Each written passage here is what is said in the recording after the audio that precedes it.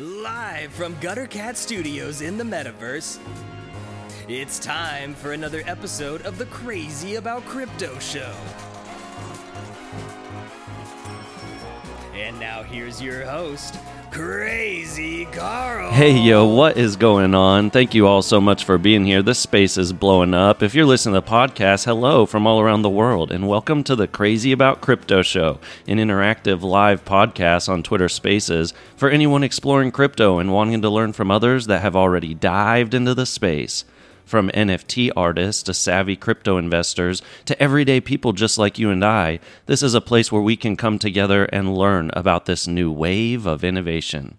I am so excited for today's guest. From the beginning of this show, when it started back in July of 2021, I had a bucket list of guests I was hoping to have a chance to chat with more to learn about their journeys. Today's guest was on that bucket list. As a collector of NFTs from very early on last year, there were a few pioneer collectors that I loved watching because of their ability to spot fine art in the digital realm, but then also because of their conviction that they had to place massive bets on those pieces. Not only is he a legend for his NFT collection, but he also was one of the first collectors in the space to build and use the blockchain to give back to those that supported him in his journey through his collection, the NFT Guild. It's my honor to share the stage with someone I've looked up to throughout my journey in the NFT space. Amir, what is going on? Thanks for joining the show. Oh, thank you very much. What an introduction. Wow. Thank you very much. That was, very kind words. I'm honored to be here, and let's do this. I'm so excited. I'm so excited. You know, I always start the show with the same question, so let's go and just talk about your journey into the crypto and NFT space, whichever came first. Just chat with everyone a little bit how you got involved with the blockchain, but then also if that came first, how that evolved into your passion for NFTs as well. Of course. Obviously, crypto was the first, so I got into crypto. I've been into technology, right? I was working back in 90s when I was living in Iran, and the internet there were like a completely new thing. I started to work as a hardware engineer in a company. Mm-hmm. We were installing broadband connection, but it was like dial-up connection, more like through phone lines, and that weird noise of connecting through dial-up, which is a weird thing for, people these days.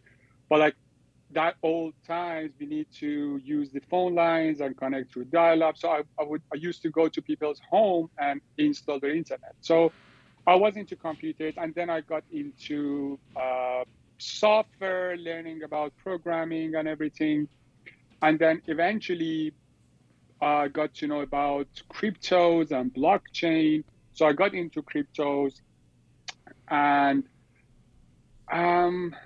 in terms of collecting, as long as I can remember, I used to collect. Like, it wasn't artwork that I was collecting, like stamps. I remember my grandfather had a huge collection of stamps, like a huge books with those amazing stamps. And I remember I was 8 years old. I used to save all the coins and everything. And then I used to go to my local post office to buy stamps. So I was collecting a lot of things up until about 15 years ago, where I started to collect artworks. My physical collection of fine artworks is about 700 pieces today, including paintings, limited edition prints, sculptures, all sorts of artworks. I remember it was maybe 2017. I don't remember the exact date, but I came across a website. I think the name of the website was My Cryptons. They actually were drawing important people's face, and they were minting them on the blockchain. It wasn't called NFTs. It was called, I don't know, like artwork on blockchain, something like that.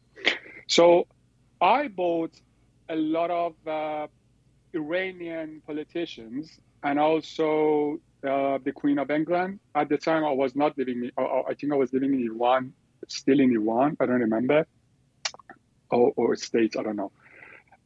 So I bought a lot of like those pieces, and then obviously, like many others, Gods Unchained.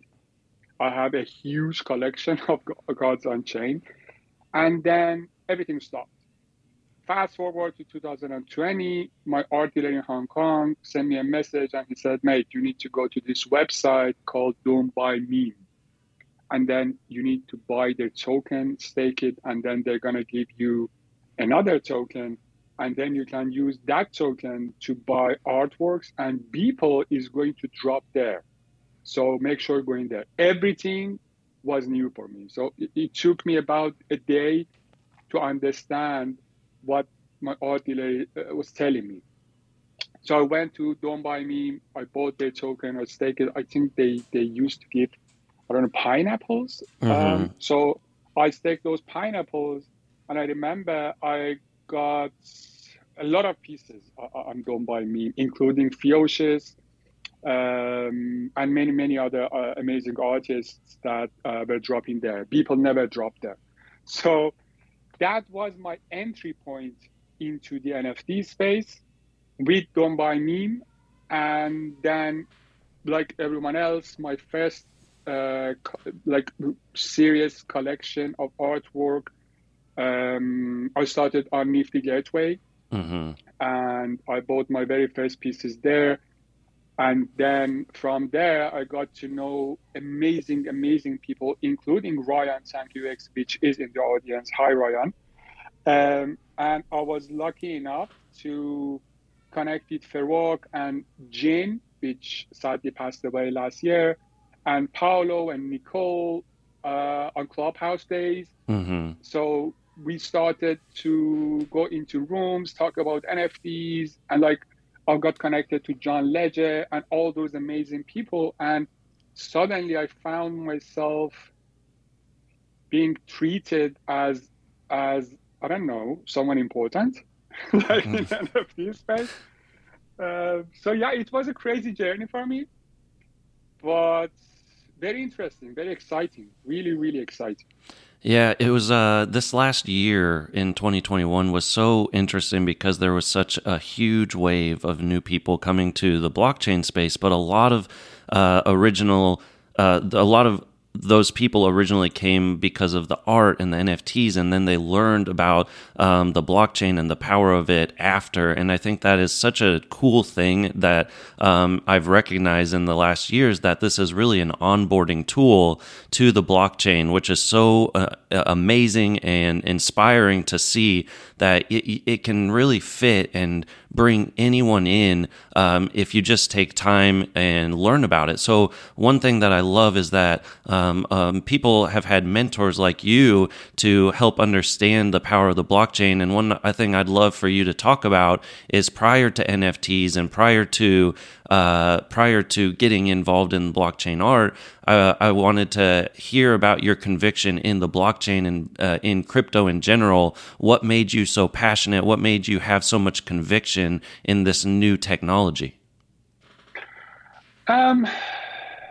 Sometimes you just, I don't know, believe in something, you become a hodler. So when I first heard about cryptos, I think it was Bitcoin, the first thing that I've heard about, and then it was Litecoin, and then Ethereum, and then lots of other coins. I don't remember. I mean, I used to have a lot of other tokens and coins. I still have a lot of like Litecoin, a lot of Litecoins, and a little bit of Bitcoin, and a lot Ethereum, and probably other tokens as well. The first time that I've heard about Bitcoin, it was really interesting because it was something unusual. I remember at the time I was reading a lot about the inflation, about especially the Fed, printing money out of thin air, about the economy, about how the monetary system used to be backed by gold, and then at some point in time they decided to just not do that. I mean, they stopped continuing to use gold as the backup currency. And when I heard about the Bitcoin, I was like, I think that would be sort of the future for the monetary system, or sort of borderless payments. Of course, at that time, it was really difficult to spend Bitcoin. Whenever I was going, I mean, I clearly remember I was going to my friends and I was telling them, okay, you need to get on Bitcoin, you need to buy Bitcoin. Some of them were like, is it like Gold Quest?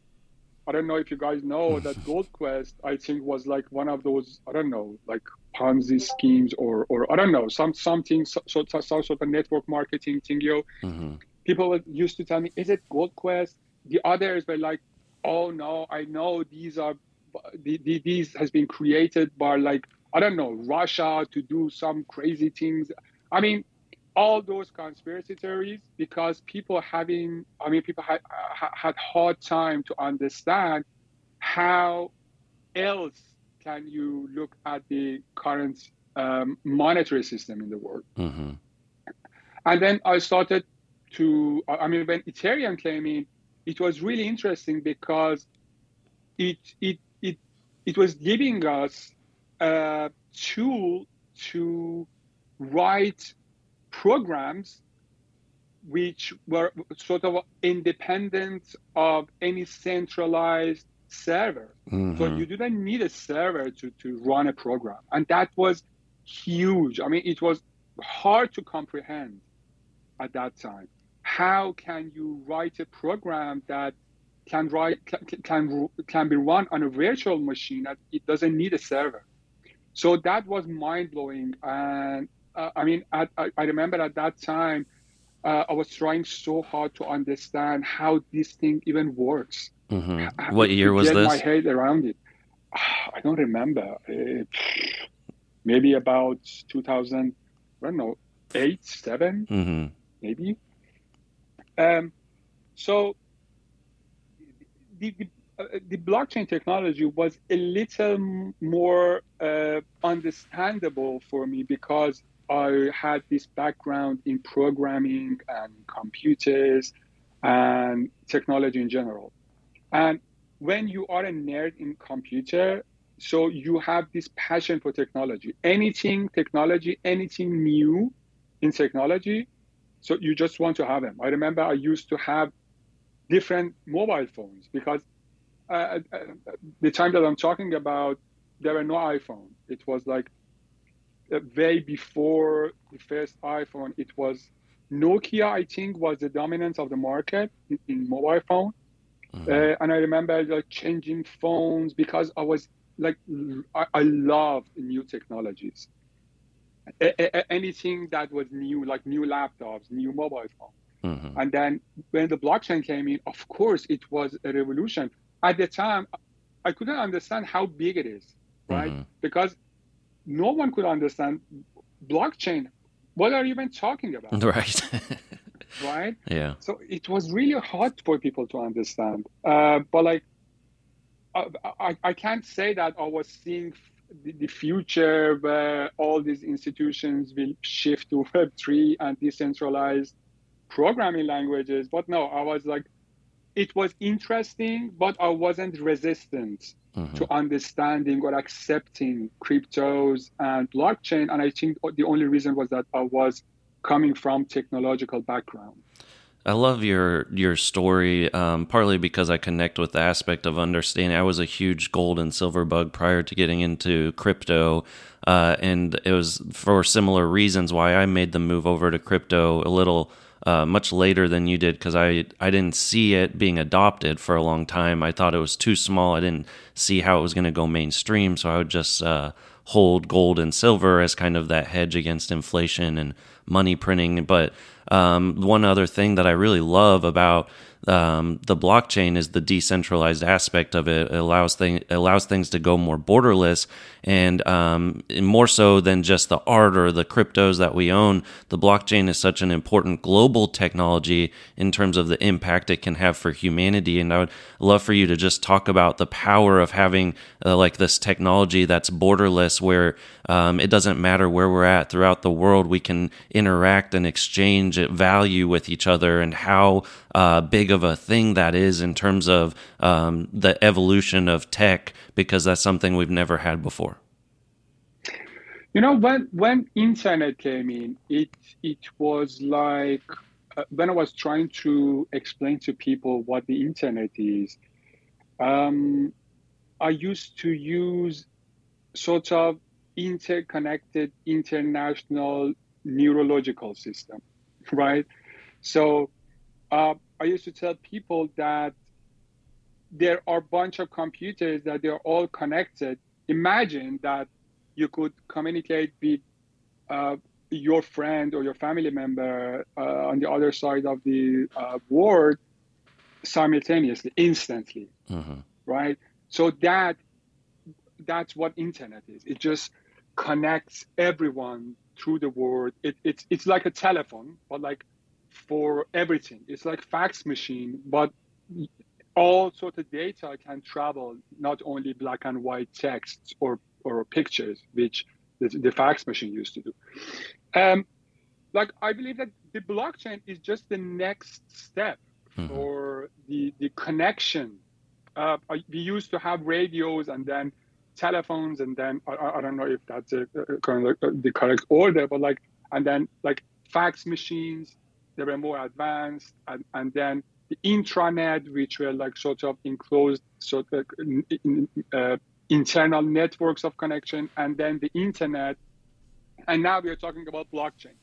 The blockchain is also, it's like the power of blockchain is that unlike internet, which relies on individual computers, and you need to trust the data that is stored on those individual computers, because the blockchain, actually, it's a chain of blocks, right? So each block holds the information about the whole blocks prior to that, right? So if you were to go and grab one of the blocks in the middle of this chain and try to change the data on that block, it would be impossible, because you need to then change all that information in all the blocks prior and after that. Yeah. Right? So that gives us an enormous power in sort of being able to trust the data, because it's impossible to change any data on the blockchain. Right? So that is the amazing power that the blockchain gives us, especially because we eventually started to move towards the value of information. The information these days, the data, is more valuable than any sort of precious metal or any sort of monetary system. The data, the information, is the most valuable thing that we as humans are developed and are trying to keep safe. Yeah. So blockchain is actually giving us that option to keep that information safe. And the use cases is just enormous. I mean, whatever you can think of, it can be done through blockchain more efficiently and more securely. And the most important is that it's trustless. You don't need to trust other party that the thing that they claim is correct. You just need to check the blockchain, all the records on the blockchain. If it's confirmed, that's it. Yeah, I don't know if I'm answering your question. No, you definitely are. Just I think one thing that I love, I wanted to talk a little bit more about the technology, because I think that's something that not all of my guests have as much of a deep knowledge in, and I think is really important to be able to help explain. And because the blockchain, one thing that it solved was the double spend dilemma that we had on the internet, which is why you have credit card companies, all these places where you have to double check, make sure no one spent something in the process. But like you said, it's impossible to do that on the blockchain because it settles and then there's no way you can change it.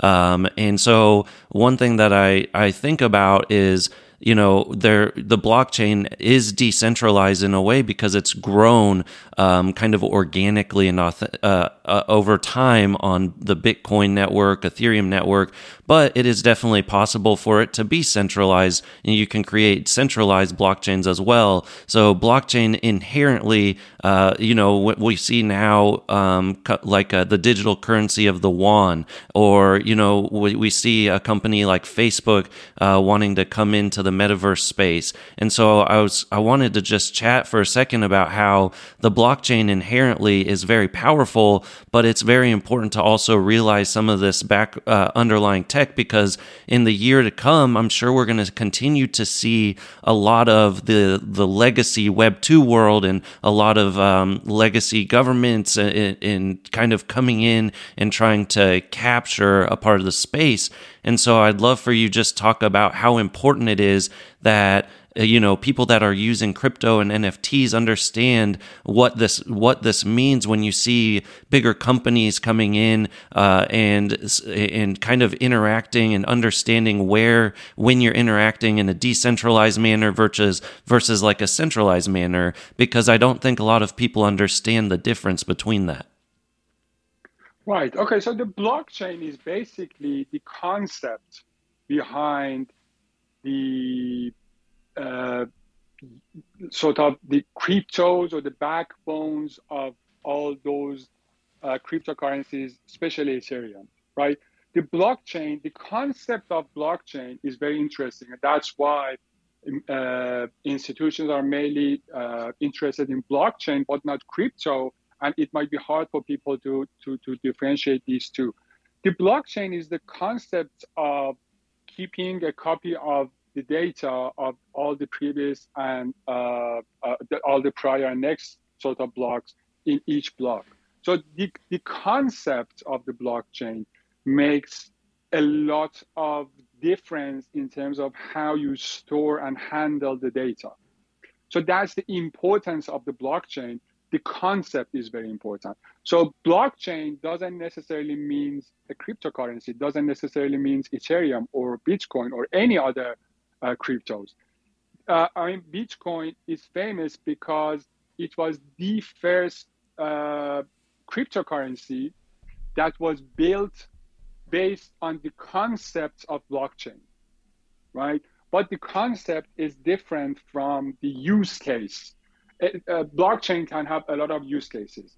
So as you correctly mentioned, one of the use cases of blockchain, especially for governments, is a sort of centralized system within their own organization where they can use it for passport control, right?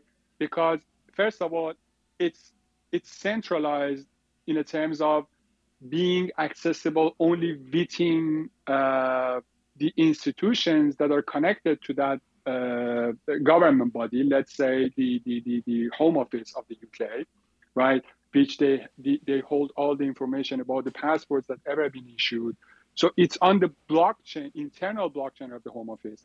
And each country can access that information on the blockchain. And it would be impossible for anyone to create a fake passport because it's impossible for anyone to change the record on the blockchain, right?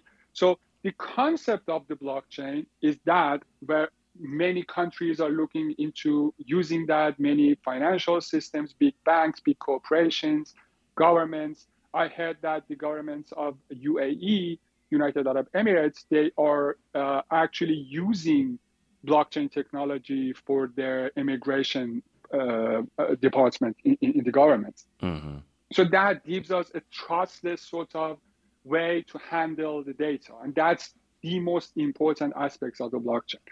On the other hand, when we're talking about the decentralized aspect of the blockchain, of course, I mean, when we say decentralized, it means that no one controls the whole data.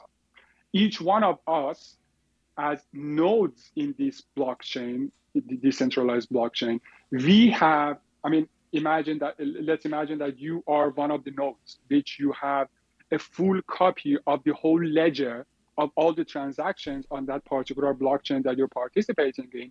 So each of us has a full copy of that, the whole ledger, right? And we are all contributing on authenticating the data and making sure the data is correct. So because all of us having the same share on sort of making sure the data is correct, checking the integrity of data and everything, it's sort of decentralized, because if I decide to change anything, it would be impossible, even though when I have a complete copy of the ledger. Also, if I go out of this network, if I turn off my node, it wouldn't affect the whole system.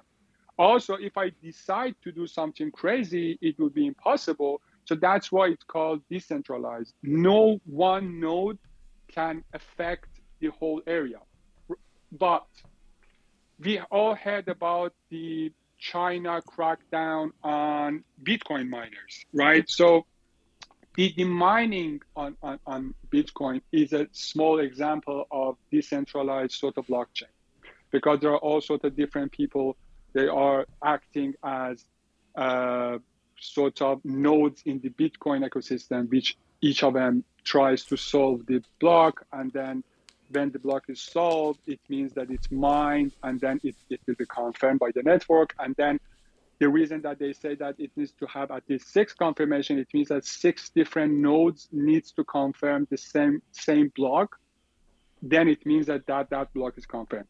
So what happened is that there are some large farms that they have large number of nodes which are participating in that decentralized blockchain, and because they have access, or they control a large number of nodes, if they decide to do something, they might be able to do that, right? Mm-hmm. So that's another aspect of the blockchain. When we're talking about decentralized aspect of it, it would be somehow hard to achieve a complete decentralization of the blockchain, because somewhere at some point, some entity with enough resources and money, which eventually would be a government, would invest a lot of money and resources to have the ability to be to make it centralized in some sense, mm-hmm. right? Yeah. So that's another aspect that is already there. People are debating on that. Yeah.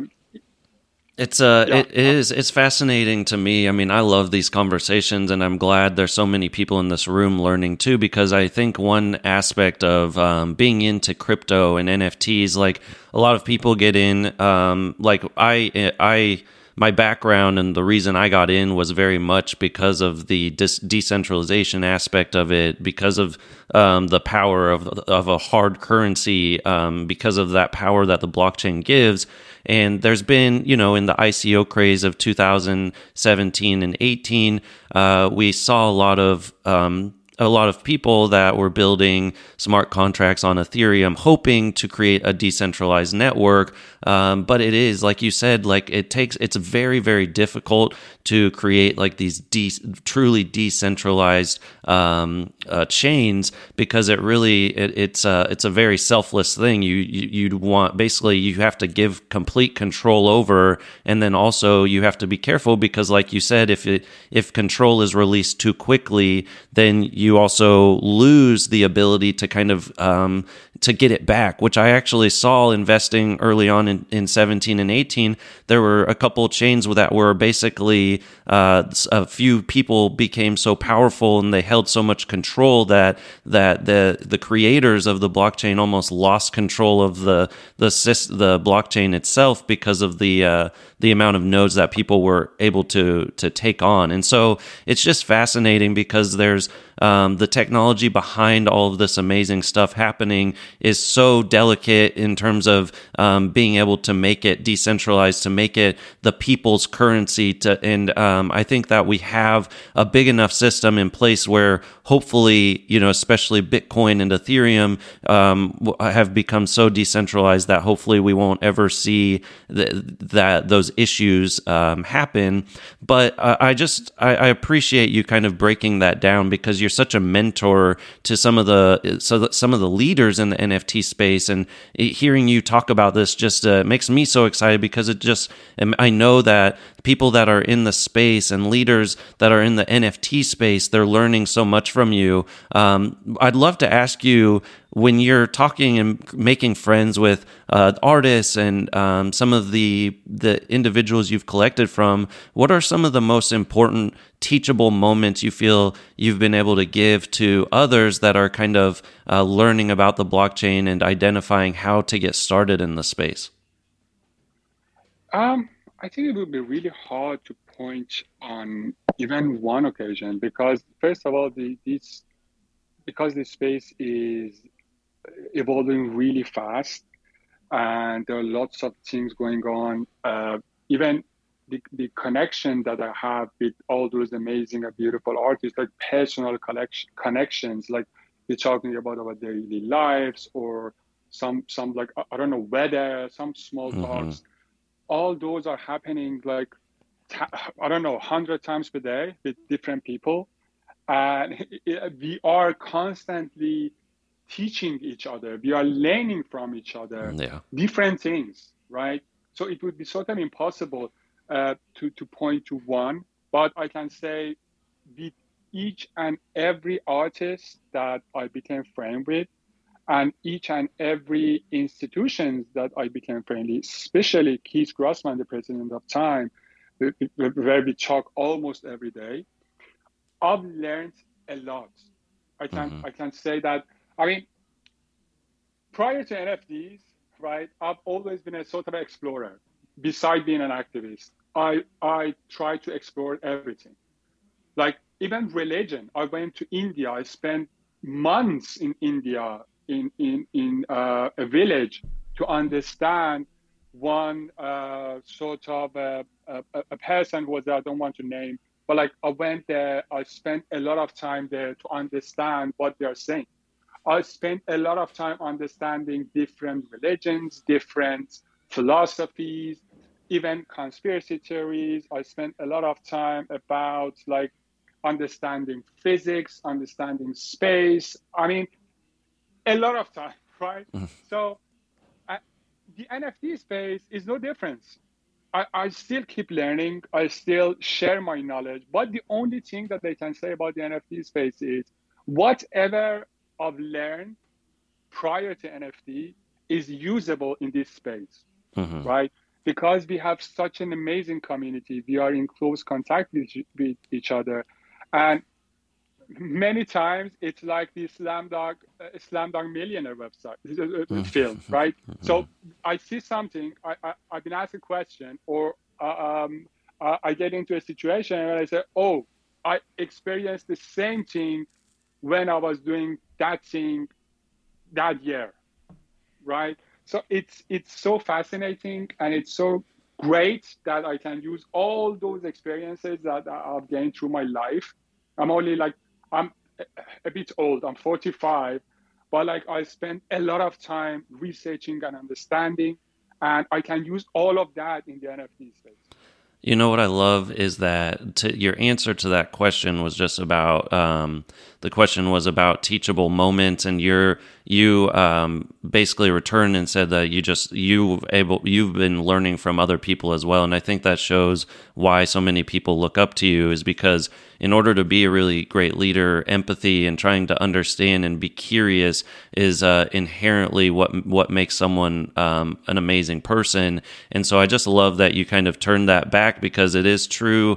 There's even though your skill or your understanding of the blockchain may be able to help someone else, they have something to offer that you can learn from them as well. And realizing that we're all growing together. I mean, that's what kind of gives you hope for humanity too, is just that, like that constant learning and that evolution of curiosity is so great in this space. And just hearing even from someone like you that's a leader to just talk about how you're wanting to learn from others as well is just it's awesome. So thank you for being such an amazing and humble leader in the space, because it's something that we don't see from everyone. And so I'm glad that there's so many people that do look up to you. And I don't think there's any question why they do, because they're just, there's just like this sense of authenticity about when you speak, and that you truly feel like it's coming from the heart. I want to transition and ask you a question about some NFTs, because I've watched you from the beginning of the space. You talked about Nifty Gateway earlier on in the interview, and it's kind of when I learned about you, is because I would be watching a lot of the auctions and stuff, and you were always battling early on in 2021 and just winning so many amazing pieces. And so that's kind of when I had learned about you. But I obviously from early 2021, when generative PFPs weren't really around, besides maybe the CryptoPunks, that didn't really take off until May or June. And then one of ones and individual artists started to see volume going down, because a lot of money was going into these generative art profile pictures and stuff. So I wanted to ask this question because, as a big collector of fine art and one of ones, wanted to get your opinion about how you felt and what you thought about that shift and kind of where investment was going. And then also just what you think about the market, and if it'll evolve and kind of rebalance over time, and where you think that we could be headed, especially with a lot of one-of-one artists coming to the space, and trying to kind of break through the noise to get noticed now. Right. Okay. So I remember at the time that it was all about one-on-ones. One issue that I was addressing a lot in private conversation, as well as in clubhouse rooms that we had, was because it was very interesting for artists at the time that they could sell the artwork for such and such amounts of ETH. Many artists, they oversaturated their own market, right? There were tons of drops. I remember at the time, Nifty Gateway, I think they're still doing that, like 5-6 drops of hundreds of works per day, right? And they were all selling fast, like all selling out.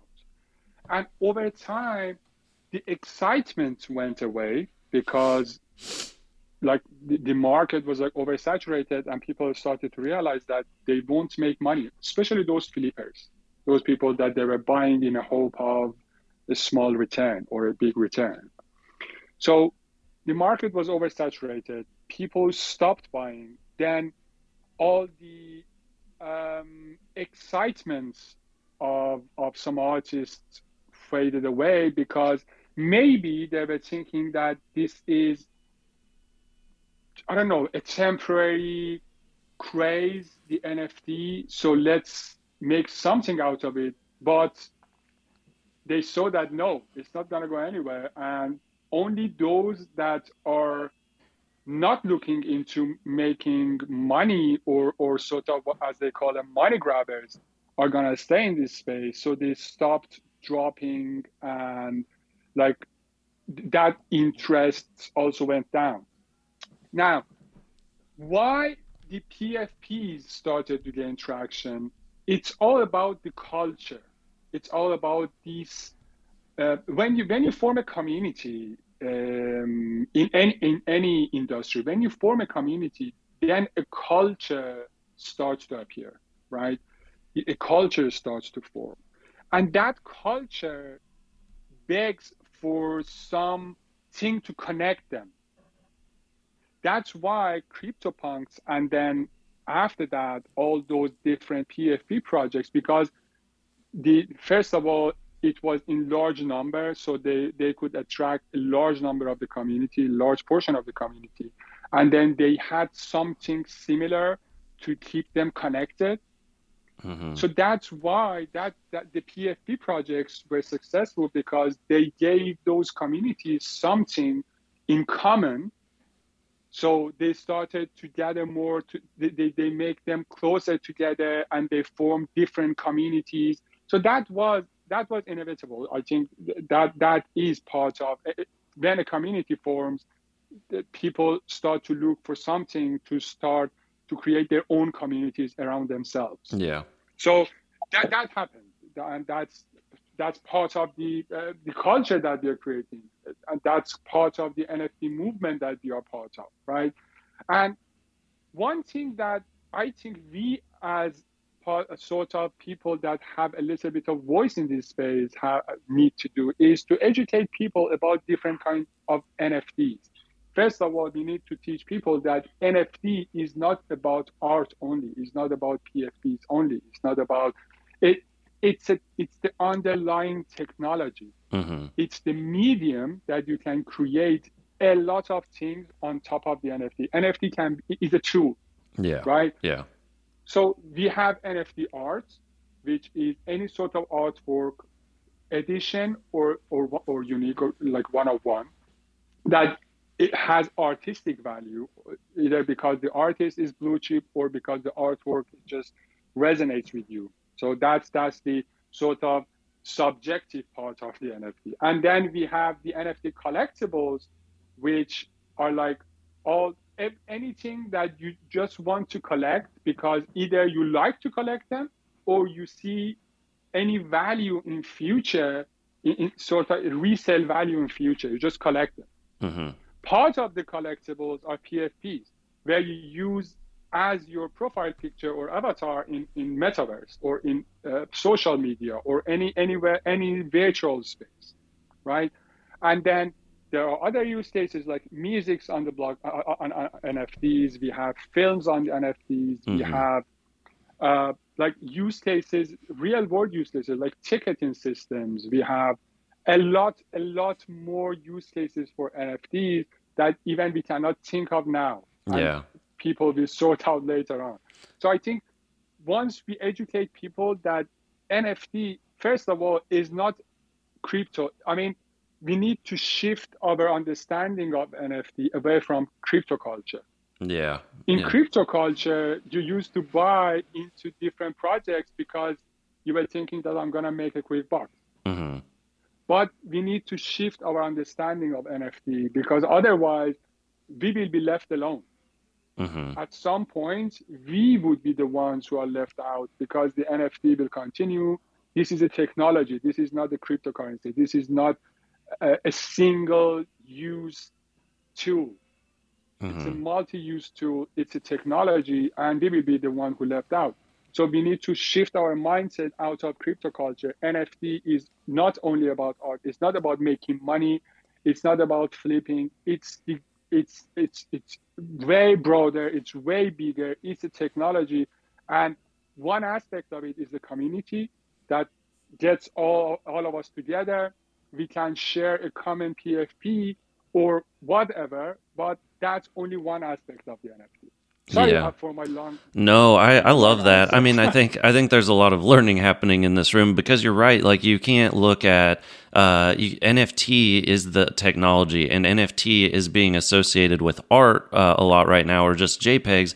But really, it could be anything. It could be your allocation in a DAO to, ownership of how much you own of a home, or it could be just a lot of things. And so as it evolves, it's important to kind of continue to address that and remind people, because there's already that debate about the word NFT in Wikipedia, and so it's interesting because it's art, but it's also community profile picture projects, and there's ticketing, and like you said, it's just like a huge world that you have to make sure to encompass the whole thing. So we have some people requesting to come up for questions. We're going to start switching over to the community corner aspect of the show, but I just wanted to thank you again, Amir. I mean, I probably could talk with you for another hour and just continue to learn, because it is so, it's great to be able to have artists and people in the space, but to have someone that is able to help educate about the blockchain too is so beneficial. And I hope a lot of people take time to listen to this show.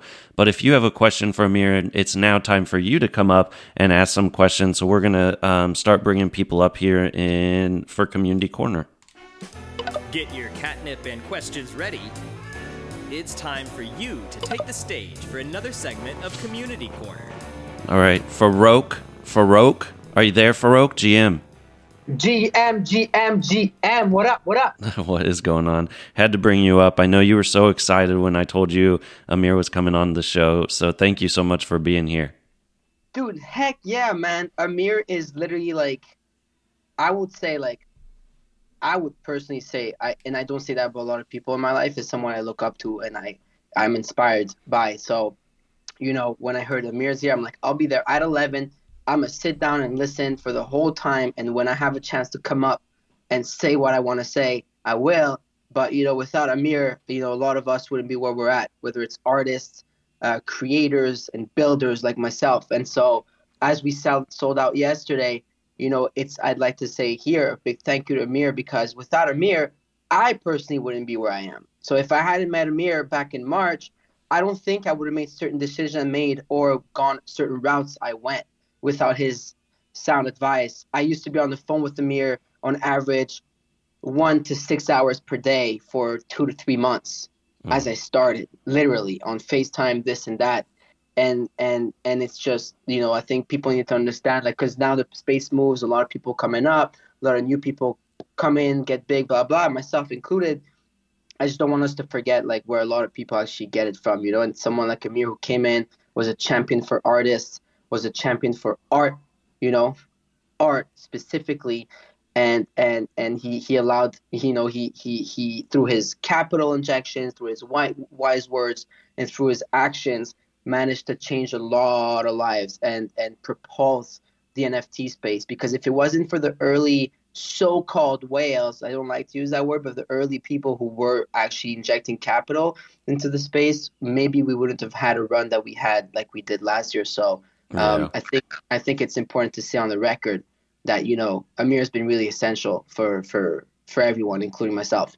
Yeah, and just hearing how he talks and you can tell his selflessness. It's a beautiful thing, and it's a thing that more leaders in this space I know strive to be like. Because as we grow Web3, it has to evolve into being about everyone. And so, and I know he also I was looking through his wallet. I was telling you, and he has a lot of Rug Radio passes. So he's a big believer in what you're building too. Thank you, Amir. That's all I can say. Come on. But, I mean, first of all, Farouk GM. I think most of this space, at least those who were present at that time, know that everything started with Farouk messaging me on Twitter, right? He even minted that piece on Foundation, and it's in my collection. So Farouk messaged me, and it all started from there. So I owe Farouk, Jin, Paolo, Nicole, and all those people that helped me on those early days, because they had their platform. I mean, Farouk was always been in social media. He always been a community builder. He always been a celebrity, and he actually helped me a lot on those early days, because without these guys, I wouldn't have a voice. So it is sort of friendship first on this space. So we became friends. We started to support each other. And I believe that's the most important and the most beautiful things about what we are today and who we are today. We help each other to build a lot of things. We help each other to build a lot of artists in this space. And we help to shape the NFT space. All of these guys, even artists, like people like Ryan, Thank You X, he was there from day one, right? And he was like a major part of this movement. He never talked about that, right? He is helping still to this day. He is helping artists, first of all, onboarding them to the NFT space, helping them to find collectors, curating their works into different exhibitions. So this is a teamwork effort. I mean, the NFT space wasn't built like out of nowhere. All those people that were there from day one, they all helped shape the space that we are seeing today. If there are any sort of people are enjoying all the Bored Apes and everything, Farouk was a main part of Bored Apes, right? And like Keith Grossman, hi Keith, I see him in the speakers as well. Hello, Hi. So Keith Grossman, like he was one of the most important aspects of institutions acknowledging the NFT space, right? So don't look at the NFT space, especially for those people that are coming like recently into NFT space. This space was built by a community of people, friends that dedicated their time and life and resources to shape this space. So that's one important aspect that we should never forget. This space that we are seeing now, these amazing communities, these love that we are seeing in these communities, the amount of success that we are seeing, these are all built by all those amazing people that were there, dedicated their life, time, and resources and money to help shape and create this space. So just wanted to mention that. Sorry. No, that's beautiful. It is so important to realize all of our spots too. Like everyone, regardless of where you're at, like where if you don't grow and find community and other people that you connect with, it's hard to grow in this space. We all grow together, and this is just like another example of that. Keith, I saw you request to come up. I wanted to bring you up to because I know you and Amir are close friends as well, but also if you had a question that you think could help the group of listeners we have. So I actually, and I apologize, I have no questions because I speak to Amir every day and I ask him my questions every day. I just, I love because Amir always likes to stay in the background and he's so humble. And, like very few people know that Amir prefers New York City bagels over Montreal bagels, but he's told me that numerous times, but he would never say that publicly. But, Amir was one of the most influential people in I hate shaping. This guy, we have a troll. We have a troll on stage. Oh, sorry. Am I unmuted? Sorry, I was telling Vanessa I hate people. Send Vanessa my love, Farouk. That was no, but I mean, he's just been so wonderfully instrumental in so many of our thinking. Farouk has been instrumental in so much of what has happened with time. So has Ryan with Thank You X. So has so many other people in the audience. And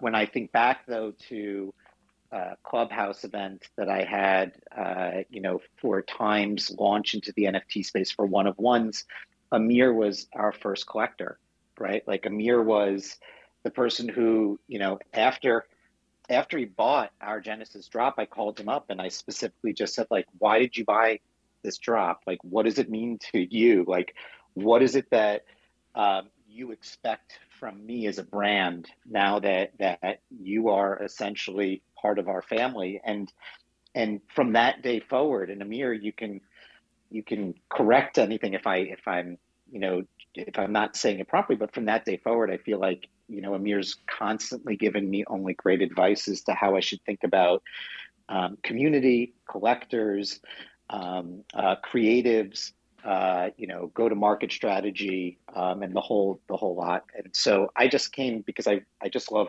Amir dearly. And he means so much to me, but he also means so much to the space, and he never likes to be on stage. And so I just want to sort of like wax poetic about what a great human being at his core he is. Ryan, I know you're up here as well. I wanted to give you a chance to chime in, and then I'll bring up a few people that may also have some other questions. Yeah, what up, everybody? Amir has been like monumental in my career specifically, but everyone's, like, from those early days in 2021. And you saw it early on. It was like someone that came in, had knowledge of art beyond just like a digital way, and he was supporting people, you know, without like looking for anything in return. He just loved art, and I don't know, he's just been a good person in my corner and someone that I text a lot and you know, share new stuff with, get advice, talk about other stuff besides NFTs, like our families and whatnot, and how important that stuff is. And yeah, I don't know, like this stage, like these speakers on stage have all been like really, really like big in my career. I'd definitely say Farouk, obviously, like meeting you as well was huge for my career, and we became like good friends. And like someone said earlier, like this all started as like a friendship that we all kind of like, there was some magnet pulling us all together, and we all found each other in Clubhouse, and yeah, it grew into like real friendships, which is just like the most valuable thing that I've ever had beyond like any sort of like financial way. But yeah, no, I was lucky enough to meet Amir last October and go see his gallery, and me and Ferocious went out to Liverpool when Ferocious was delivering art to Amir, and it was just such a magical moment when we all saw each other on the street of Liverpool for the first time. We all just like started like dry crying. We were just like, what? Like, I can't believe this year. This has been crazy. Like, we've been through so much together, but we'd never met IRL. I had similar feelings with when I met Farouk and Keith Grossman as well, but really being like in another country, traveling like a couple hours to go. Uh-oh, I think you muted there. But I'll say one thing while Ryan has been rubbed, which is if it hasn't been stated, Amir's also 6'7". Okay, so yeah, I've seen the pictures of you guys meeting. There's an element where like Farouk and I decided that if I'm a midget, if we ever you had to feel like a midget, Farouk. Wait, if Farouk and I ever met Amir together, we agreed that like I would hop on Farouk's shoulders for a second to give him a hug, and then he would hop on my shoulders to give him a hug. That's great. No, go ahead, Ryan. Did I get rugged? I don't know. Sorry. It just muted you. I don't know what happened. Yeah, my Bluetooth cut out on my headphones. Oh, there we go. But yeah, I'll end it with saying just that like the importance of community and just like honestly like relying on each other to reach out and bounce ideas and stuff like that is such an undervalued thing that I see. Like a lot of artists just try to go their own way 100%. And I think that's not the way, because I think like if we talk about community, like we want to have feedback from other people and, you know, whose opinions we respect and stuff. And I think that this stage a lot for sure is that for me. And Amir in a huge way, like, you know, I bounce ideas off him. I send him works in progress. He sends me stuff. We talk about, you know, future plans and blah, blah, blah. And, you know, there's many people I do that with. And I think that's, you know, the key to success in a lot of ways is just like leaning on the people whose opinions you trust and whose values you trust, because I think that it's easy to get caught up in the numbers and the sales and all that stuff. And the most valuable thing is like the long term of this and not just like the quick buck. And I think, Amir, you said earlier, like, you know, there was a time when a lot of artists were just, you know, doing drop after drop after drop. And I acknowledged that. And I actually texted you and I said, man, I hope like that never comes across as something that I do, because I want to always be conscious of what I'm putting out. And I think because coming from the art world, it's like, you know, you don't like, the key is to like not put out 1,000 paintings a year, but to put out like, you know, 20 paintings a year. And so I hope that I continue to do that. And hearing you say those things over and over is a very valuable thing for me and other artists who are even just coming to the space to know that it's not just about like how much money or how many sales can I have today. It's how long can this last over, you know, a career. Yeah, and those like shared perspectives is so important, like the humility to be curious and not to just like think that you're right. I think is a huge aspect of why a lot of people have grown in this space, is because you've got to continue to explore and push your own thinking and boundaries, and especially like moving into the digital realm, there's so much to learn because it's new for everyone.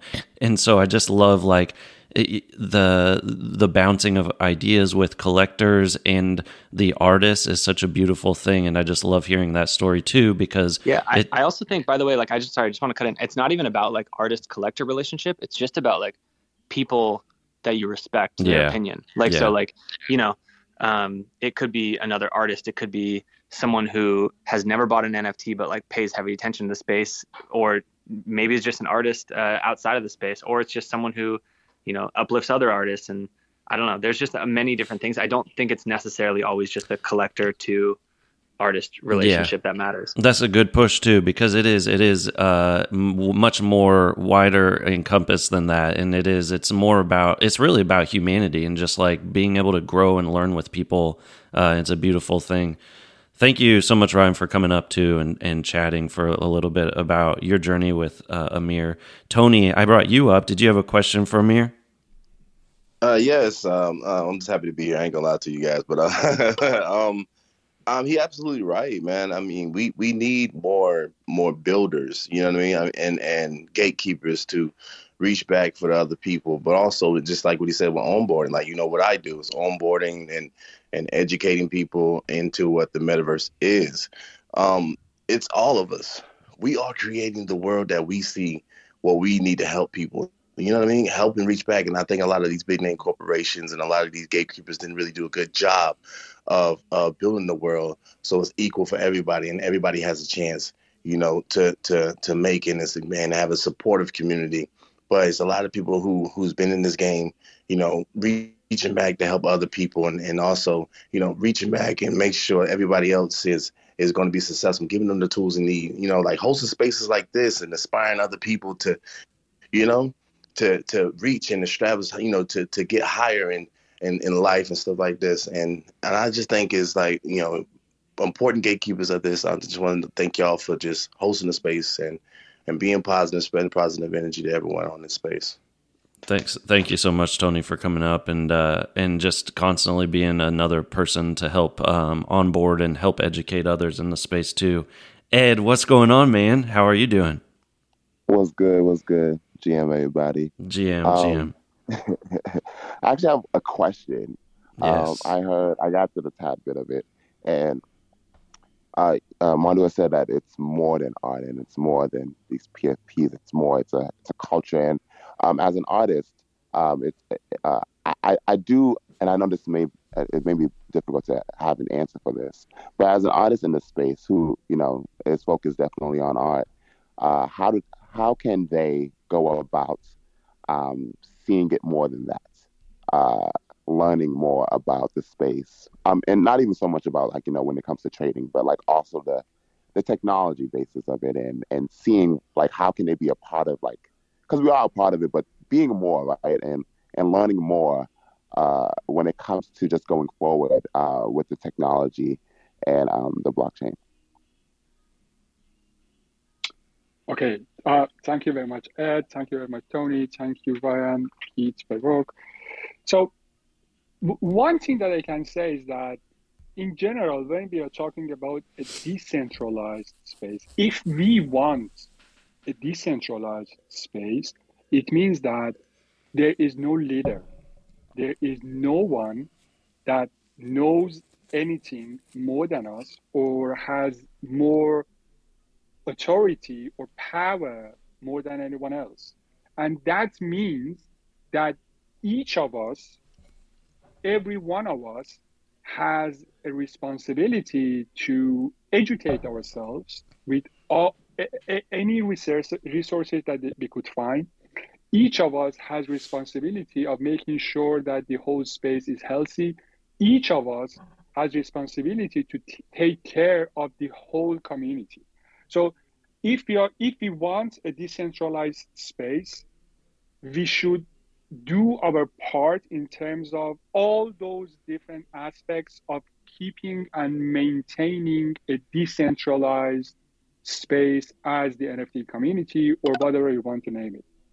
That would be a great entry point for us to test our abilities to see if we can maintain a decentralized space. In terms of learning about how to maneuver in the NFT space, what to do, where to start, or where to go, what I can say is that the NFT space, because it's decentralized, because we want it to be decentralized, it means that each of us needs to be, if you're an artist, you need to be a salesperson. It means that you need to learn how to, all these sales tricks.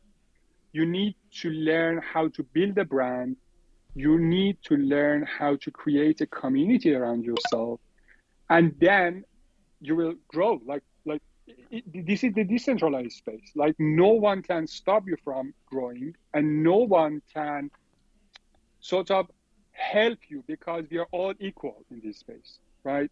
So what I say is start from building your community, right? Learn how you can build your community.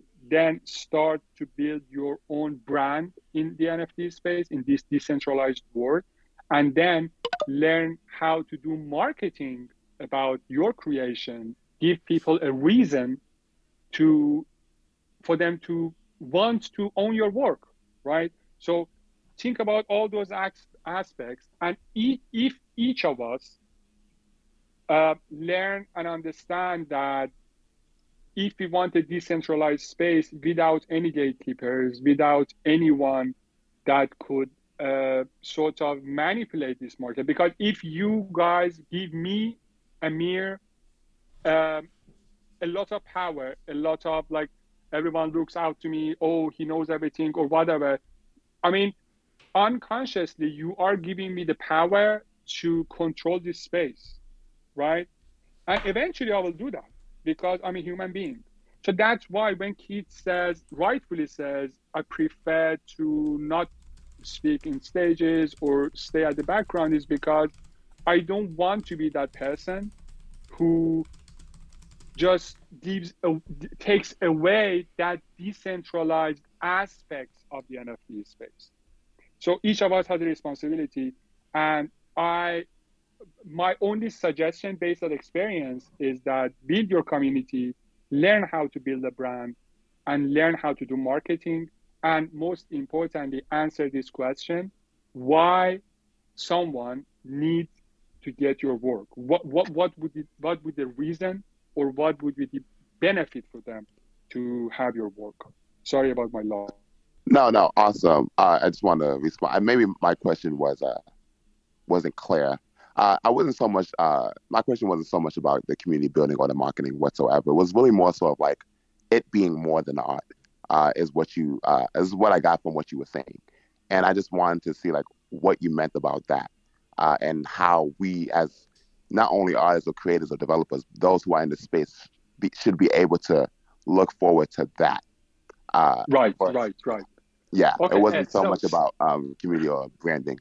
Right. Sorry about that. See, no worries, mate. So see, the simple thing that you can do with the NFT, with the technology, is mint a token and then assign a visual element, which can be an artwork or anything that has visual aspects to it, or even a music video, or any asset. Assign that asset to that token. That's the simplest way to look at the NFT. But at the core, it involves programming the smart contract, right? If you want to be able to create more immersive sort of a different experience for your artwork, imagine, I'm not an artist, but I'm a little bit of a creator. I know that as an artist, when you think about a piece, when you visualize that piece, there is so much that you can do on a piece of canvas or a piece of paper, because it's impossible to have all those ideas or that picture that you saw in your mind on that piece of canvas or on that piece of paper.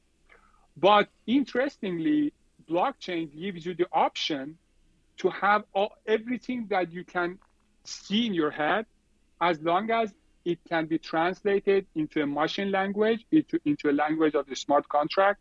You can achieve that through the NFT. So that's why I'm saying that the NFT is more than an artwork. The simple use case of the NFT is just assigning an asset, which can be an artwork, to a token on the blockchain. But the more advanced option would be like you actually doing some programming or collaborating with a programmer that can give life to your art, and then eventually can give different experience to your collector or to the observer. I hope that answers your question, mate. It was good. Thank you. I Ed, appreciate thank it. you so much for coming up too. Appreciate you Thanks, constantly Crazy being Tom. I curious. appreciate you. Well, You all know right. me. Yeah, that's a great question and something that I know a lot of people think about in the space. So thank you for bringing that up. Next, we got a Twitch personality. Wait, can I? Go ahead. Go ahead. Can I just, Thank you. I just want to ask about one thing, because Amir, do you think that every artwork needs a utility? Is that what you're kind of saying, or are you saying more that like just think beyond like a still image canvas? No, not necessarily. Artwork, I mean, art is art. Art never should have any utility because it just speaks for itself, right? When I say a reason, when I say give your collector a reason, it's about the creation that you've created, right? When I collect artwork, I'll give you an example. When I collect an artwork, sometimes it's about my interpretation of the work. Sometimes it's about just my connection to the work. Sometimes it's about the personality of the artist. I just love the artist. I just want to get some piece of their creative mind, right?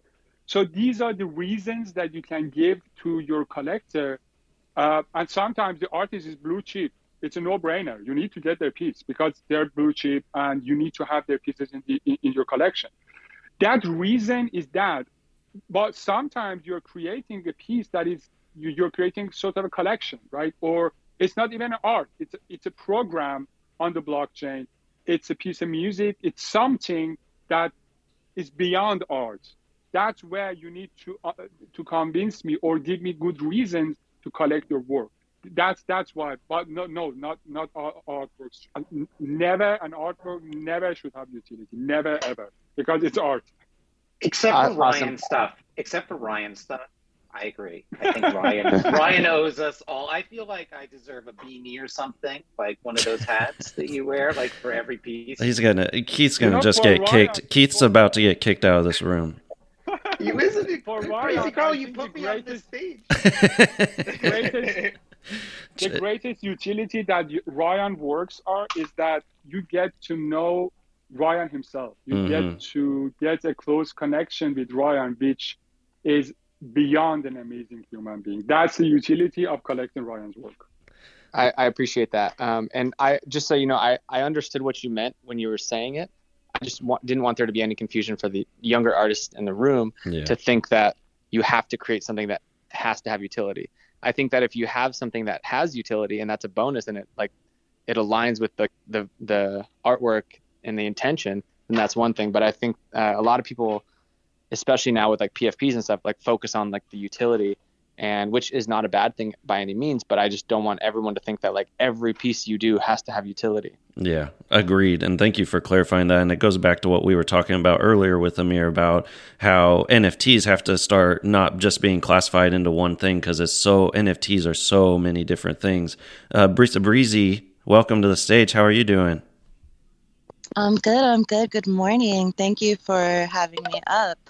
Good morning, Ed. Good morning, Amir. I just want to say it's great to hear the way that Farouk and Keith and Ryan were giving Amir his flowers. It's really great to see that in the community when people are able to recognize recognize real. So when you see that out loud, it's wonderful to see that acknowledged, and it just makes you realize that Amir is a real person that we should all be looking up to and listening to and getting his facts and knowledge. And one thing that you said, Amir, that I really appreciate is that we have to separate crypto from NFTs. Although it's difficult to do that, we have to recognize artists are artists and creators first. And that is their utility, is that they can create out of thin air. And I really appreciate that you are trying to define the difference, because cryptocurrency is very bro-centric, technology-centric. It's left brain, and artists are right brain, and we just really need to focus on that and see the difference. And I also am excited about Crypto.com arena and the fact that to see a Lakers game, you might need to purchase an NFT. And your season ticket might be an NFT. And it's so amazing to see that we're going to have mass adoption so much sooner, because, you know, we look at Top Shot, NBA Top Shot, and how many people got into NFTs just because of that, because of the trading card industry. So it's really exciting to see. And that said, Amir, since you are kind of a pioneer in this industry, I'm curious to hear your opinion about sex workers and adult erotic NFTs. Where do you see the future of adult erotica for NFTs? Because you talk about decentralizing and being able to have the ball in our court. And for sex workers, it's really important to not be deplatformed, as we had that almost happen with OnlyFans last year. So what platforms do you see being the future for adult performers and NFT creators in this space? And how do you see that market changing? Clarify that question, I can. All right. So, I mean, first of all, thank you very much for your kind words. Any industry can utilize the power of the NFT. And also, I mean, basically the blockchain and NFT as a medium to make it more accessible for other people, because people will understand it and it's tradable. So any industry, including adult workers, I mean, adult industries, they can use the NFTs. And I don't see any reason for any particular or different platform for them to use that NFTs. They can use OpenSea or any other platform, like all those platforms that we are having now, or any other platform that we see in future. All those, I mean, they are utility tokens, right? Or even they can be pieces of art. They can be pictures of the sex workers. So there is no issue with that. And I don't see any reason that any platform would say, no, that's not considered art, or that's not considered NFT. Anything can be NFT, and any platform is obliged to have those pieces on their marketplace. And if at some point any platform says that, for example, a piece from a sex worker cannot be listed on that platform, then as a community, we need to boycott that platform. I mean, any platform can be used and any industry can use the NFT.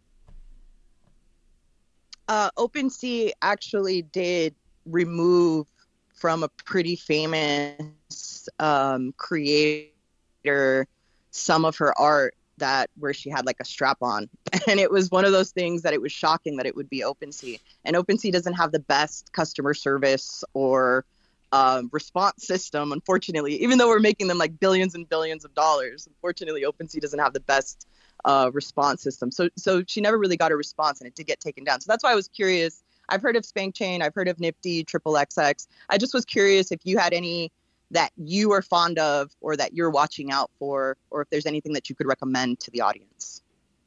No, but if OpenSea did that, I mean, I'm happy to contact OpenSea and see what was the reason for them. But like sometimes they are obliged in very like rare cases, because I think that's the usual thing that they do. If the website audience, if the website doesn't monitor the audience and it allows everyone under the age of 18 to access the website, I think then they are obliged by law to block some content.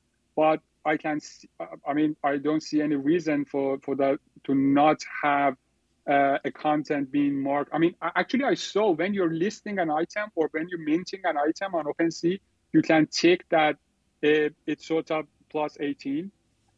But if all those aspects were followed, and again, OpenSea blocked that, I'm happy to contact OpenSea and get a response from them. That's amazing. So I think just like this is another example of connection being made. And thank you so much for coming on stage and asking that question, because it is something, I think that something that I just continue to think about is that the evolution of this tech is just beginning. And I know that there's really smart people out there tackling different parts of different industries, and I know that we're going to continue to see that evolution, and so that things like this don't happen. And I think it's it's just like really important though to constantly bring up like every sector and every industry and how it can be utilized to the NFTs and blockchain can be utilized to help protect people.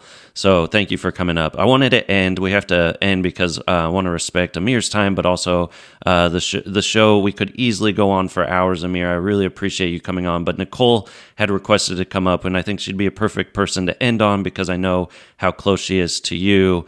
So I'm going to go ahead and turn it over to Nicole. Shout out to Nicole. Thanks, Carl. As you all know, I just woke up. So, but I did request to come up. And I just wanted to say Mondor has helped all of us in so many different ways. And everything that he touches, everything that he does turns to gold. And we're just so grateful for you. I'm so sad that I missed the beginning part of this. I don't see that it's recorded. It's not. I'm recording it right, on the Carl? back end. I'm recording it. So it'll be on the podcast. Yeah. Oh my God. Okay. I'm so excited. Yeah, it's been a great show. Okay. So anyone that missed any part of it, it'll be recorded, and if you on the links on my page, you can get the links to the podcast on Apple and Spotify, and it'll be up there just a little bit later today. Okay, cool. Thank God. All right. Well, then my time here is done. But yeah, I mean, but thank you. And Mondor is really just the legend among legends, and a lot of us wouldn't even be here without him. So I'm just gonna end with that for anyone who just joined. Yeah, thank you for bringing that up too. If you did just come at the end of the show or just while people were asking questions, I definitely encourage you to go back and listen to this podcast because it is amazing, amazing insights from someone in the space that doesn't come up on and doesn't ask to go on stage often. I actually had asked him. I've asked him several times because he doesn't like to be on the stage. So it's such an honor to have you up here, Amir. And I'm so grateful that you took time. And thank you for continuing to do amazing work in this space and helping build everyone up. Thank you very much. Thank you for having me. It was a great honor to be with you guys, to share some of the things that I've learned from within this community. And if I'm allowed to have a closing. Yes, please. Yes. Thank you. I just wanted to say that I emphasize on the things that I've said before. It's up to us to create a decentralized space or create a centralized one. It's up to each and one of us to be a responsible member of this community and help the decentralization of this NFT space. Each and every one of us, if we are a creator, if we are a collector, if even those people that are cloning different projects, they are trying to scam people, just take a moment and think about what you're doing to this space. You are damaging a core principle of decentralizing this space, the thing that we are all very interested to do, and we are fighting for this. So please understand that each and every one of us has a responsibility to maintain the decentralization of this space. Each and every one of us has a responsibility to learn. So just read, go through the internet. There are tons of different articles. Read about NFTs, educate yourself, educate others, and help to build a decentralized, truly decentralized space. And that would be each of us have this responsibility, I say again, and that's our obligation to this space. Thank you very much for having me in this amazing podcast. I love to be here and share the things that I've learned from it in this community. Thank you. Thank you. I think that may be the best words we've ever ended on this show. I hope everyone listening, can take that, reflect, internalize it, and have an amazing day thinking about how to continue to grow in the metaverse and on the blockchain. This has been another production of Gutter Cat Studios. All conversations with Crazy Carl are for educational purposes only. You should never take financial advice from a cat, or anybody really, especially financial advisors. Take control of your own financial future and do your own research always. That's all for now. Until next time, we'll see you in the metaverse.